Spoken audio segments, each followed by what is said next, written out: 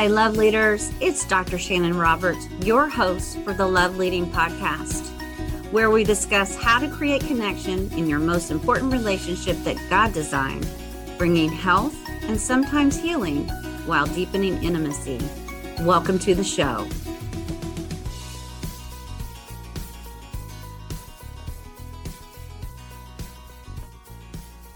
Good morning. Welcome to Dr. Shannon Live. It's good to have you with us this morning. And we are in a series each week to have one more tip, one more characteristic of what do healthy couples do? How are they uniquely doing life differently than maybe some of the others, that they have the secret sauce of making it work, long-term relationship satisfaction, longevity in their relationship? Hey, we want to know. We don't want to know what we're doing wrong. We need to know what it looks like to be good and healthy and right? So here's what we're going to be talking about today. Healthy couples, and this is a controversial one, so here goes. Healthy couples keep the differentiation of the unique us away from how they show up when they start their families. Let me say that again. Couples that are able to say, yes, the us, the two of us that we have been brought together and co-created into a oneness, is uniquely separate from the family that we created. And listen, I know that is hard for families these days. They get caught up in the whirlwind of all of the kids' activities. And sometimes their social community is built around that and their activities. And that becomes an identity. Soccer mom, right? Coaching dad. And that's what the us does. But those couples that are able to say yes, and the us also dates weekly, just the two of them. The us also retreats quarterly, maybe a whole day or a night. Ooh, I'm going to talk about that in a minute. And the us vacations annually. And I'm not talking about dating weekly and or quarterly retreating or annual vacationing because you have to, because you want to. Healthy us couples look forward to pulling away, being us, the way it all began in the beginning. Because if we do a really good job with all those children, they leave and then they don't come back, or at least we hope. They might boomerang back, they might visit back, but the bookends of life start with the us and end with the us.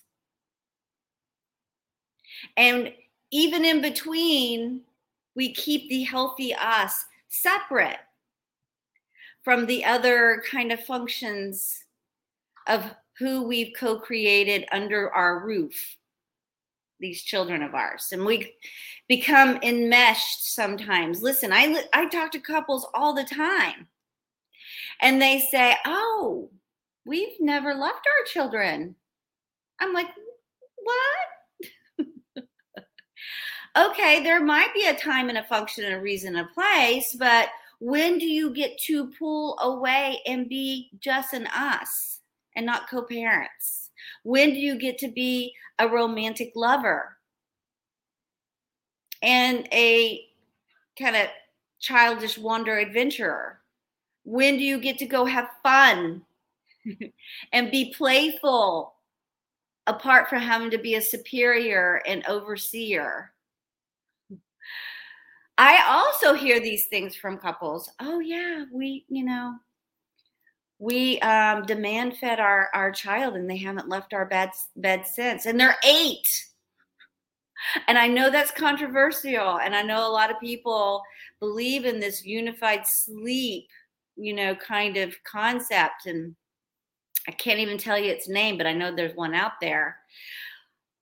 But I'm like going, where is your intimate space apart from your children? How do you eventually, because they're eventually, if developmentally, going to not be in your bed. So when and how does that ever work if you don't intentionally create a distinct separation between there is a time and a place that the us goes and bees and is the us apart from you. And I am going to teach you and have you understand distinct boundaries, that there are times of privacy for the us. That's a healthy message to send to your children. And there's an intimate space that we can go and enjoy each other's company apart from the roles that we have to play in the home.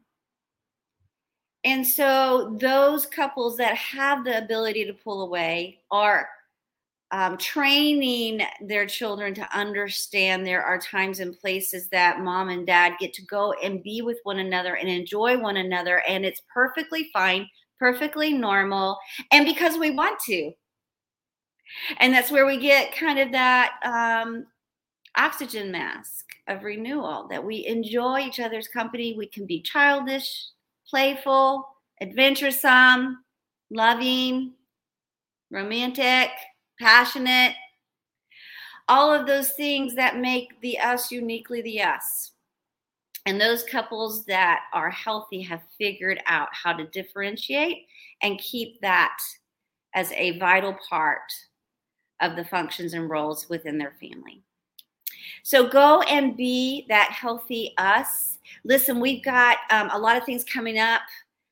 We have my book launch coming up. Be looking for that. Naked and Exposed.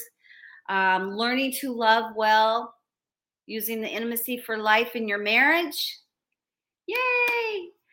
And we have the Intimacy for Life free webinar coming up. You're not going to want to miss it.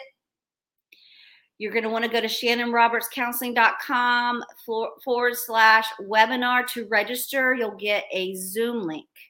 You will get a workbook, and you'll get to join us live to hear how you can too incorporate the Intimacy for Life in your marriage. And you can also get the replay of the webinar so that you can have it to listen over and over again. You'll also get the fill-in work of the workbook afterwards. So there's a lot of good reasons for you to go register today. shannonrobertscounseling.com/webinar. You'll want to tell friends and family, because this is a free resource that I do to give back. And it is of good value. You're not going to want to miss it. So those are the 2 things I have for you today. Go and love well, love leaders, and we will see you next week.